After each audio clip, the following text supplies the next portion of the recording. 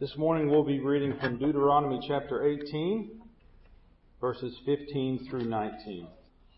The Lord your God will raise up for you a prophet like me from among you, from your countrymen. You shall listen to him. This is according to all that you asked of the Lord your God in Horeb on the day of the assembly, saying, Let me not hear again the voice of the Lord my God. Let me not see this great fire any more, or I will die. The Lord said to me, They've spoken well. I will raise up a prophet from among their countrymen like you, and I will put my words in his mouth, and he shall speak to them all that I command him. It shall come about that whoever will not listen to my words, which he shall speak in my name, I myself will require of him. Heavenly Father, we're grateful that from time past the Lord Jesus has been given to us in all of the Scriptures that we might listen to him. In Jesus' name, amen. Last time we examined the Old Testament witness concerning Christ, the long-promised priest. And I said at the beginning of that message that the most compelling Old Testament pointer to the coming of the perfect priest was the imperfection of the Old Testament priesthood.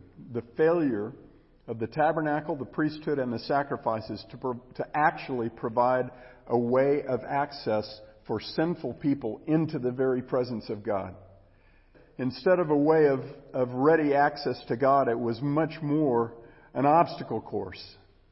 The tabernacle, the priesthood, and the sacrifices were replete with barriers between men and God. And so there was inherent in that system the hope of something far better. And that's what the writer of Hebrews, that's where he goes in explaining how Christ perfectly fulfills all that Old Testament system set before the people of Israel. In a similar way, we'll see a pattern sort of like that this morning as we talk about how God used the Old Testament prophets to point to Christ, the perfect promised prophet. Christ is the only prophet who in fact fulfills the prophetic assignment in perfection. There were many faithful prophets in the Old Testament. There were many false prophets, but they were all sinners. And we'll see that the actual assignment that God set before the prophets is fulfilled only perfectly in Christ. Now, there are two aspects to the assignment that God gave to His prophets. At the most fundamental level, the prophets were simply to speak for God. They were to be His mouthpieces on earth. But there were a couple of assignments in terms of objective, if you will, the goal of their speaking and writing on God's behalf. The first is that His assignment for them was to point to Christ. And that's really the fundamental assignment, is to point to Christ. And there's two pieces to that. First, by exposing men's need for Christ. Hearts of stone don't heal themselves. And secondly, by heralding, and that means announcing in advance, God's one provision to meet that need. And His name is Christ. Now, this may not be exactly the way you would typically interpret or understand God's assignment for the priest, so I'm gonna have to defend that if anybody's going to walk away buying it. And so that's what I'm going to do. I'm going to show from Scripture how I came up with that. First aspect of the prophetic assignment to point men to Christ is by exposing men's need for Christ. The prophetic word was a two-edged sword. Choose life or choose death. Those were the only two possibilities that God's prophets set before men. Choose life or choose death. I'm going to read 6 verses from Deuteronomy chapter 30, verses 15 to 20. And as I do so, look at these from the perspective of what is the essence of the exhortation of the prophets to Israel, and really to all the nations. Because I believe these verses distill that exhortation beautifully. God is speaking to Israel through His faithful prophet Moses. And He said, "See, I have set before you today life and prosperity, death and adversity. In that I command you today to love the Lord your God, to walk in His ways, and to keep His commandments and statutes and His judgments, that you may live and multiply, and that the Lord your God may bless you in the land where you are entering to possess it. But if your heart turns away, and you will not obey, but are drawn away and worship other gods and serve them, I declare to you today that you shall surely perish. You shall not prolong your days in the land where you are crossing the Jordan to enter and possess it. I call heaven and earth to witness against you today that I have set before you life and death, the blessing and the curse. So choose life, in order that you may live, you and your descendants, by loving the Lord your God, by obeying His voice, and by holding fast to Him. For this is your life and the length of your days, that you may live in the land which the Lord swore to your fathers, to Abraham, Isaac, and Jacob, to give to them." Now, a very direct translation of verse 15 is, "See, I have set before you today life and good, death and bad." Good and bad. Verse 19 explains the good and the bad. "I have set before you life and death, blessing and curse." Blessing and curse. Good things from the hand of God, or bad things from the hand of God. Those are the two options. Because it is God alone who controls all blessing and all curse. Everyone else and everything else is merely an instrument of His sovereignty. Moses told Israel that they would experience life and blessing by loving the Lord their God, by obeying His voice, and by holding fast to Him. On the other hand, they would experience death and curse if they did not love God, did not obey His voice, and did not hold fast to Him, but instead turned and worshipped other gods. Those are the two paths that God's faithful prophets always set before God's people and before the nations. But there's an insurmountable problem with that proclamation. And that problem goes to the very heart of the prophetic assignment. And the problem is that we all start out on the wrong edge of that two-edged sword. And there's not anything that we can do about it. Until God gives us life, no matter how diligently we strive to choose life and to love God and to submit to God and to obey God, all of our striving ends up pointing out our inability. And that's by design, beloved. That's by design. Because God's intention was never, ever that men would move from death to life by resolving to choose life. Let me say that again. It was never, ever God's intention that men would move from death to life by resolving to choose life. In every age of mankind since Adam, God has had to transform the hearts of men by giving spiritual life where spiritual life did not exist. He has to take eyes that do not see Him and ears that do not hear Him and make them see and hear. He has to take hearts of stone that are hardened and rebellious against Him, and He has to transform them into hearts that delight in Him. We can't do it for ourselves. And until He does so, even the most faithful proclamation of the truth by the most faithful prophet of God does not make men holy. Instead, it simply turns the brightest light of all onto their unholiness. The consistent witness of the prophets in the Old Testament is that we are not able to choose life. For generation after generation, God sent forth faithful men to proclaim the truth about God and about men, to prove through our failed response to that truth, our desperate need for Jesus Christ. Now, I could spend the next dozen or so hours proving that critically important point from the Old Testament, but I'll spare you and I'll just give you a few snapshots from the Old Testament to establish the pattern. I'm going to start again with Moses. Before I put that up, in Deuteronomy 9, I want you to understand this scenario. In Deuteronomy 9, this is after God had delivered Israel out of 400 years of harsh bondage in Egypt through mighty miracles. He had brought them through the midst of a sea on dry ground and then drowned the army that was pursuing them in that same sea. He had fed them with bread from heaven and water from rocks for 40 years, while the shoes on their feet never wore out for 40 years. He had soundly defeated every enemy they had encountered on their long journey to the land that He had promised to them. Now, in Deuteronomy, they're at the threshold of that land. They are on the east side of the Jordan River, looking across the river at the land of promise. And in that setting, God said this to them through His faithful prophet Moses. Do not say in your heart, because of my righteousness, the Lord has brought me in to possess this land. But it is because of the wickedness of these nations that the Lord is dispossessing them before you.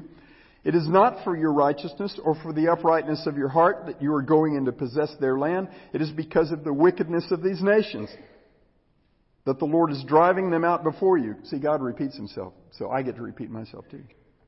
In order to confirm the oath which the Lord swore to your fathers, to Abraham, Isaac, and Jacob.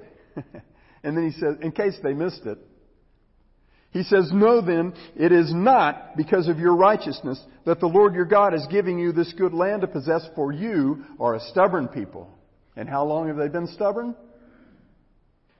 A long time. He says, remember, do not forget how you provoked the Lord your God to wrath in the wilderness from the day that you left the land of Egypt until you arrived at this place.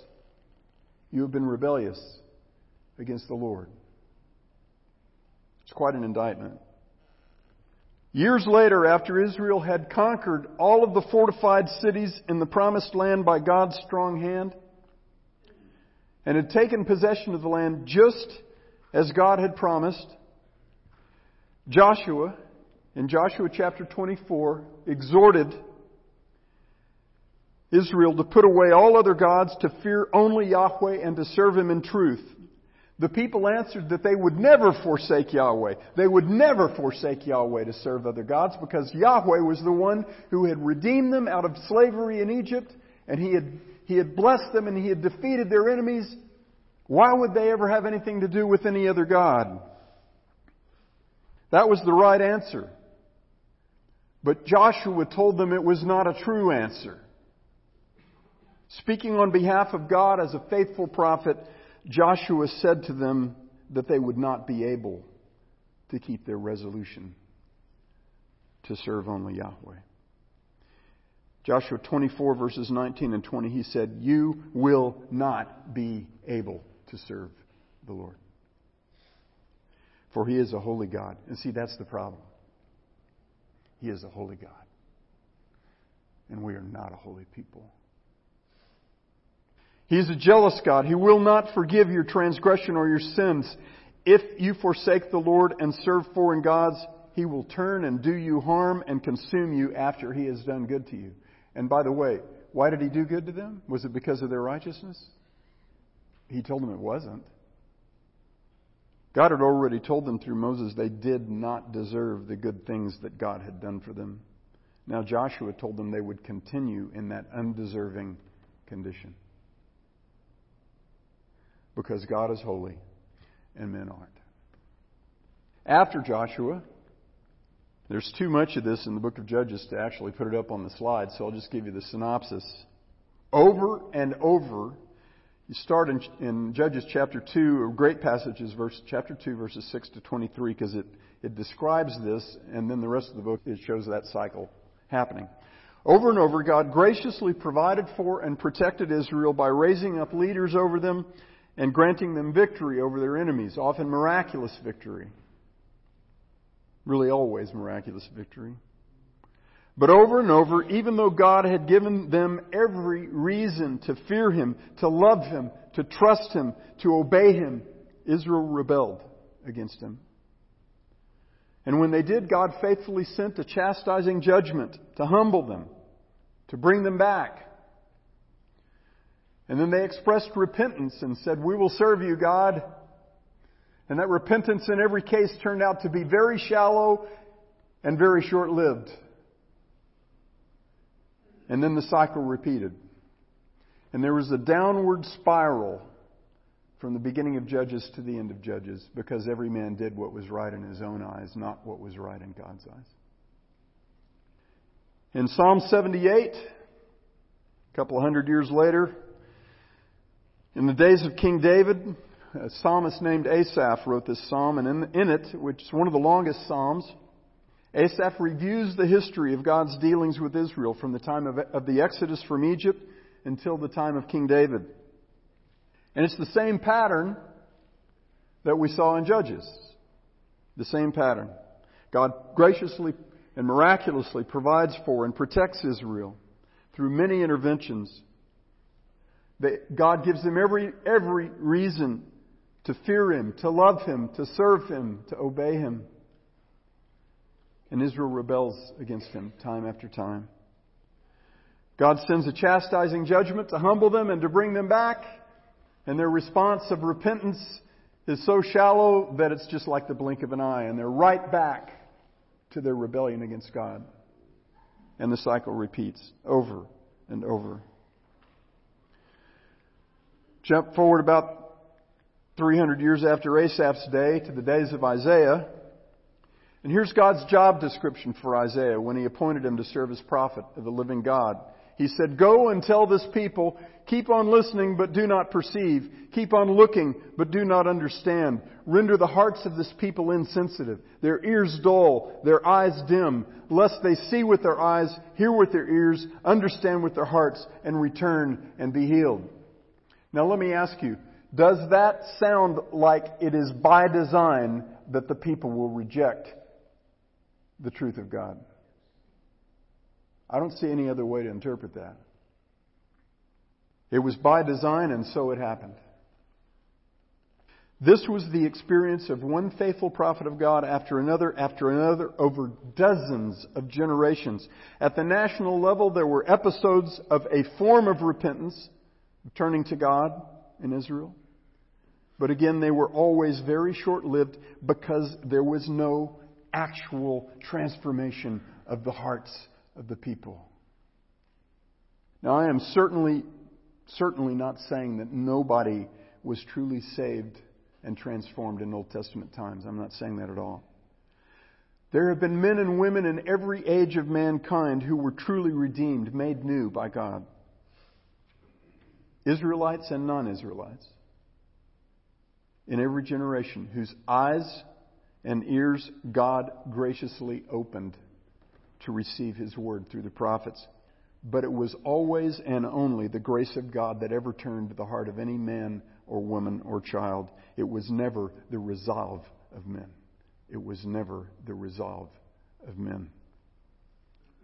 David cries out to, as one who has been justified by faith in God. He cries out in Psalm 51 and he says, "God, you create a new heart in me."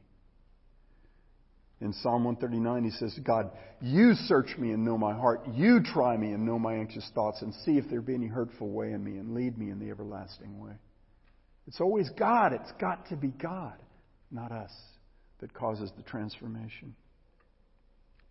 And so, throughout the prophetic books of the Old Testament, reminders of past judgment and prophecies of coming judgment, all fully deserved, are mixed with prophecies of a coming Redeemer who would indeed turn the hearts of men to God by giving life where life did not exist.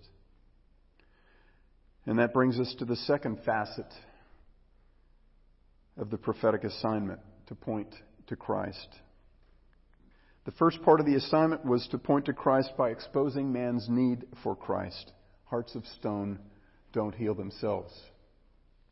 The second facet of that assignment to point to Christ was to herald God's one provision to meet that need. Herald, again, means to announce in advance. To herald God's one provision to meet that need for Christ. And that need, who meets it is Christ. Now, that, of course, is really the theme of this entire series. Everything that the Old Testament prophets proclaimed and wrote was breathed out by God Himself to bear witness to God the Son. So Jesus says in John 5, you search the Scriptures because you think that in them you find eternal life. It is these that testify of me. The Old Testament prophets announced the coming of Christ for dozens of generations until He came. They announced, according to Paul, that Christ had to die in our place to bear the penalty for our sins, and He had to be raised from the dead, and that all of that was known before He ever came. And we've seen that. I believe we've established that in previous messages in this series from the Old Testament. But there are a couple of foundational passages regarding how men's hearts actually do turn to God that I want to make sure we have in mind at this point. In Jeremiah chapter 30, God told Israel and Judah through the prophet Jeremiah that the wound that His judgments had inflicted upon them was incurable because their sins were so great and so numerous. And then He declared that He would cure their wound, their incurable wound. And in the very next chapter, chapter 31, He explained how He would change them to accomplish that cure. This is a familiar passage to many. This is the new covenant in the Old Testament. In Jeremiah 31, verse 8, just before this, a little before this, same chapter, Ephraim, the tribe that had come to represent all of the 10 northern tribes of Israel, cries out to God, and he says to God, "Turn me that I may be turned. Turn me that I may be turned." Now, in verses 31 and following, God declares that has been His intention all along. "Behold, days are coming, declares the Lord, when I will make a new covenant with the house of Israel and the house of Judah, not like the covenant which I made with their fathers in the day that I took them by the hand to bring them out of the land of Egypt, my covenant which they broke, although I was a husband to them, declares the Lord. But this is the covenant which I will make with the house of Israel after those days, declares the Lord. I will put my law within them, and on their heart I will write it. And I will be their God, and they will be my people. And they will not teach each other again, each man his neighbor, each man his brother, saying, Know the Lord, for they will all know me, from the least of them to the greatest of them, declares the Lord. For I will forgive their iniquity, and their sin I will remember no more. God is declaring that He will transform the hearts of His sinful people. In Ezekiel 36, God indicts Israel and Judah for profaning His name in the nations to which He had sent them in exile. And then He says, I'll vindicate my name. You profaned it, I'll vindicate it, so that the nations will know that I am Yahweh. And I've said this before, but if you're an Israelite at that point, what are you thinking? When God says, you profane my name in those nations, I'm going to vindicate my name. What are you thinking He's going to do to you? Yeah, not good. Here's how God vindicates His name. Here's how He declares that He will vindicate His name. And this too is the new covenant in the Old Testament. I will vindicate the holiness of my great name, which has been profaned among the nations, which you have profaned in their midst. Then the nations will know that I am Yahweh, declares the Lord God, when I prove myself holy among you in their sight, Here's how I'm going to do it. For I will take you from the nations, gather you from all the lands, and bring you into your own land, and then I will sprinkle clean water on you, and you will be clean. And I will cleanse you from all your filthiness and from all your idols. Moreover, I will give you a new heart, and put a new spirit within you.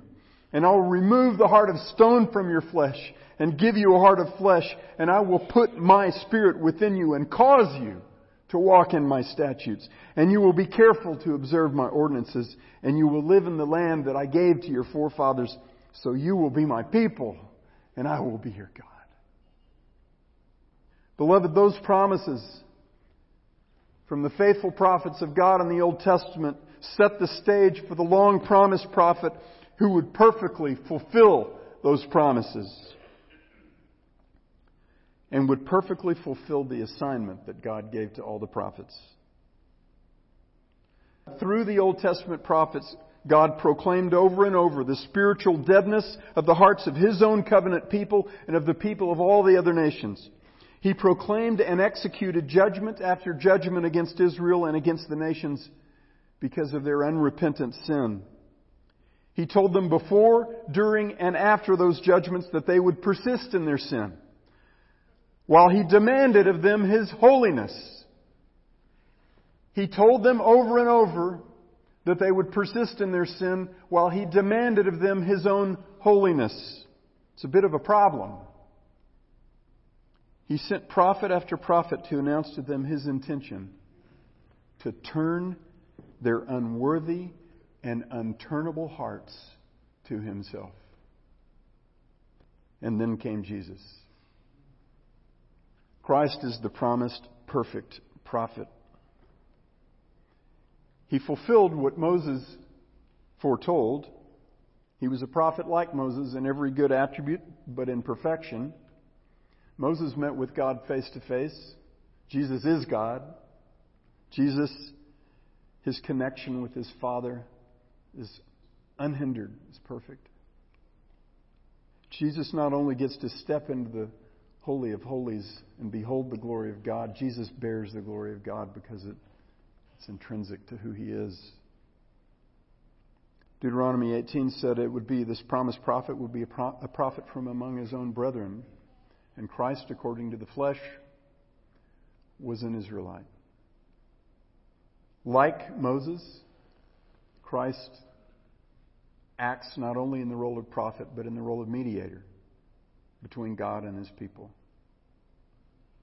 God declared in Deuteronomy 8 of this prophet to come that God would say, listen to him, and if you don't listen to him, I myself will require it of you. And by the way, every time in the Old Testament when God says, I myself will require it of you, that means He doesn't delegate that task to anybody. It means that when you don't do what God is requiring in that case, God will deal with you personally. Jesus was recognized by many Jews in Jesus' own time as the fulfillment of Deuteronomy 18. In John chapter 6,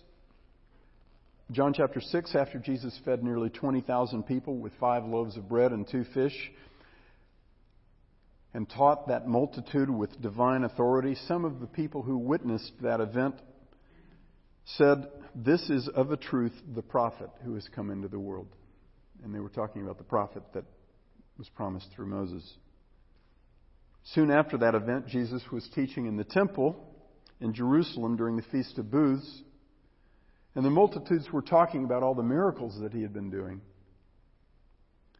And in John 7, verse 31, it says, many of the multitude believed in Him, and they were saying, when the Christ shall come, He will not perform more signs than those which this man has, will He?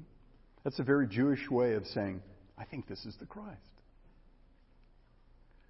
Jesus then spoke to the crowd about the coming of the Holy Spirit upon all who believe in Him. He said, now on the last day, the great day of the feast, Jesus stood and He cried out, if any man is thirsty, let him come to me and drink. He who believes in me, as the Scripture said, from his innermost being shall flow rivers of living water. And it says that He was talking about the Holy Spirit. And then some of the multitude, when they heard those words, said, this is certainly the prophet. In Acts 3, when the Jews became agitated about the miraculous healing of a man who had been lame from birth, Peter came right out and told the Jews in that crowd that Jesus is the long-promised prophet of whom Moses spoke in Deuteronomy 18. But, beloved, the most compelling proof that Jesus was the preeminent prophet foretold in the Old Testament was how perfectly Jesus fulfilled the prophetic assignment. There's no more compelling proof of your need for a Savior than having the one and only sinless man who ever walked this earth point out the real measure of His holiness and of your unholiness. Jesus' life and words removed all doubt regarding man's inability to choose life, man's inability to turn his own heart to God. In Romans chapter 3, Paul declared that the law of Moses was given that every mouth may be closed and every man accountable to God. In other words, that men would have nothing to offer up to God. Their mouths would be closed.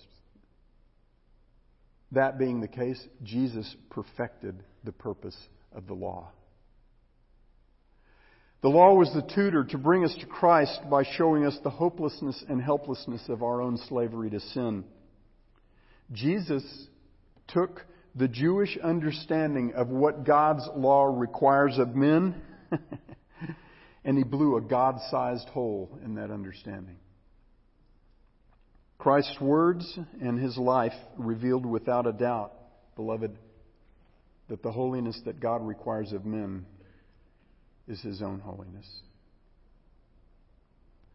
It is not the ever-compromised pretense of holiness that men are able to muster up by the strength of their own will. It is not even the kind of holiness that everyone presumed had brought riches to the religious leaders in Jesus' day, men like the rich young ruler in Matthew 19. The true standard of the law, God's true requirement of every man, is the righteousness of Jesus Christ. And Jesus is the one prophet, the one messenger of God who both declared and showed men what that true standard is, more clearly, more perfectly than any sinful prophet ever could. Matthew chapter 5 drives this truth home like no other passage. In that passage, the righteousness that Jesus set before us in the Sermon on the Mount, the righteousness without which no man will ever see the kingdom of God, is Christ's own righteousness. The Beatitudes are about Jesus. They describe Jesus. They are required of us, but they describe Jesus. That whole chapter, beloved, starts, that whole chapter after the Beatitudes, the essence of it starts with a standard that Jesus describes in chapter 5, verses 19 to 21. And he says, unless your righteousness surpasses that of the scribes and the Pharisees, you will not enter the kingdom of God, kingdom of heaven. And so the question then that's out on the table is, by how much? By how much does your righteousness have to surpass that of the religious leaders of the day? And the rest of the chapter is Christ giving the answer to that question. By how much? And the answer is, by as much as God's righteousness exceeds the righteousness of the scribes and Pharisees. The one in that chapter who is condemned because he calls his brother a fool is us, you and me, you and I. And Jesus says the one who does that is guilty enough to go into the hell of fire. The one who won't pluck out his own eye to avoid lusting after a woman is us, you and me. The one who won't cut off his own hand to avoid sinning, that's us. The one who takes his brother to court to get what's owed to him is us. The one who swears by heaven because his word is not worth believing is us. The one who slaps back when he's slapped instead of offering up his other cheek to the offense, that's us. The man who hates his enemy and despises those who persecute him, that's us. But the one who resisted temptation to the point of shedding his own blood is Jesus. The one who, while suffering, uttered no threats, while being reviled, did not revile in return, but kept entrusting himself to him who judges justly, is Jesus. The one who willingly allowed himself to be persecuted, mocked, spat upon, slapped, scourged, and crucified without one single protest or curse is Jesus. The one who loved us when we were sinners and rebels and militant enemies of God, persecutors of the very Son of God, is Jesus. The one and only man who ever met the requirement of God that Jesus sets before us is Jesus. Because the standard of righteousness that God requires of men has always been the righteousness of Christ. In the Old Testament, God put it this way. Leviticus 19:2, He said, "You shall be holy, for I, Yahweh, your God, am holy." Here's how Jesus put that exact same requirement in the punchline of Matthew chapter 5. And when I say punchline, I'm not talking about a joke. I'm talking about the line that delivers the punch. Matthew 5:48. The conclusion to a chapter that is entirely about the righteousness that God requires of all who will dwell with Him in His kingdom. Here's the punchline. Therefore, you are to be perfect as your Father in heaven is perfect. I've heard so many sermons and read so many articles that mess with that and water that down and make it something less than it is, that make it some sort of relative standard of righteousness when it is the exact same standard of righteousness that pervades the entire Old Testament, and that is the righteousness of God. It's the only righteousness that will ever pass muster with God. It is the only righteousness that will ever allow anyone in His creation to stand in His presence. It's not a compromised standard, guys. God does not grade on the curve. Therefore, you are to be perfect as your Father in heaven is perfect. That is what God requires of the pinnacle of His creation, man. His agents, His image bearers. That's what God requires of all who will dwell in His holy presence in the kingdom of righteousness forever and ever. There are not two standards, one theoretical and one practical. There are not two standards, one impossible and one possible and achievable. There is only the righteousness of Jesus Christ. It's Christ's righteousness or eternal separation from God. That was always the prophetic assignment, beloved, to set before lost men that which the perfect holiness of God requires of them. And that's perfect holiness.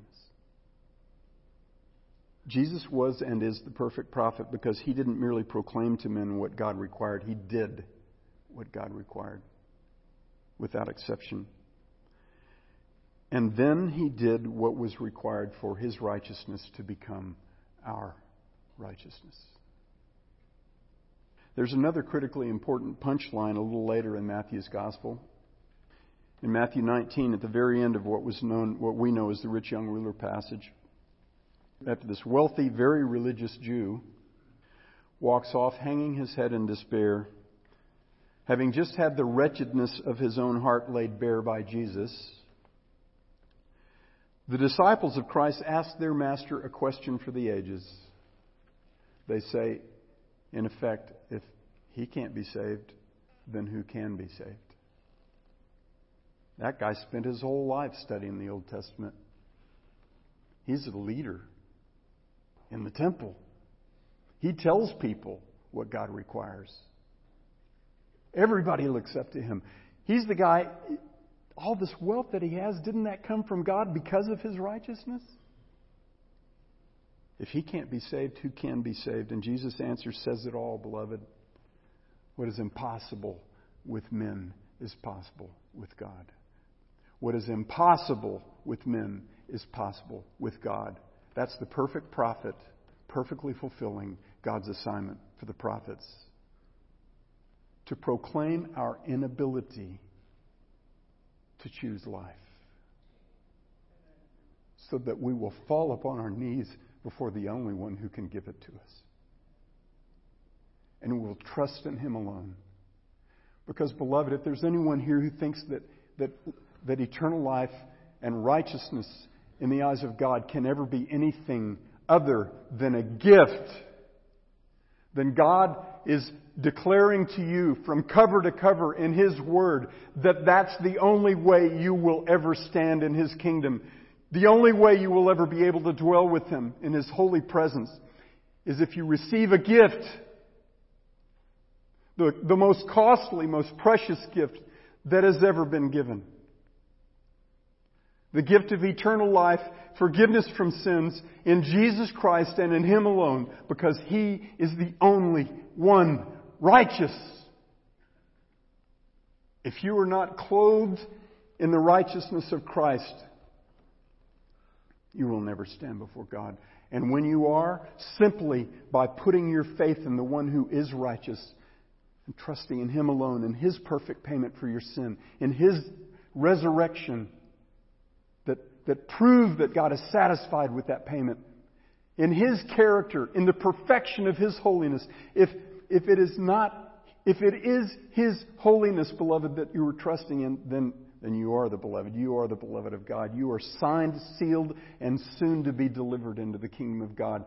And nobody and nothing can ever separate you from the love of God which is in Christ Jesus. Nobody and nothing can ever separate you from the love of God which is in Christ Jesus. When He gives that gift, He puts His Holy Spirit in you and He marks you as His, and nobody can change that. What is impossible with men is possible with God, and Jesus is the one who did it all. He did it all. I pray that this registers. And I pray, beloved, that this will be what we proclaim. I won't take but another minute on this. There is far too much compromising of the message of sin and righteousness and judgment and redemption. There is no gospel if we are not telling people that we are all sinners unable to make ourselves acceptable to a holy God. There is no gospel if we're leaving that out. And there is, of course, no gospel if we're not telling them about the one and only one who paid what we owed to God so that we could be righteous in His eyes forever.